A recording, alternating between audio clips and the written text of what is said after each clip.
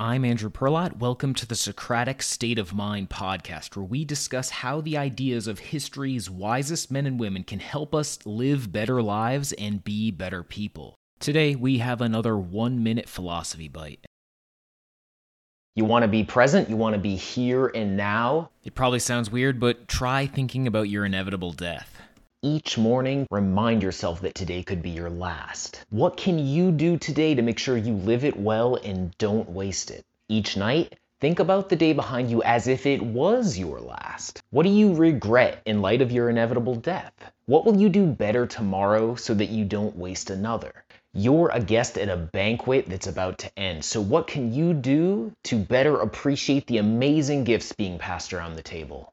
Once a week, reflect on what your death will actually be like. Think about the inevitability of it. Death is natural, unremarkable, and nothing to be afraid of.